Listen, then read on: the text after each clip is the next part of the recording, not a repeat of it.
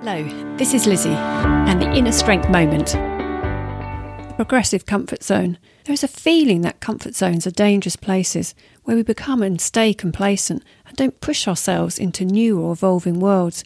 If you were to see a comfort zone as an ever-expanding zone where you always apply being your best, a space to experiment, to learn, to support others, and build in small steps. Comfort zones may not be the dangerous spaces you once thought. They are in fact the very spaces to evolve and succeed in. How would you design and value your comfort zone to support your journey to success?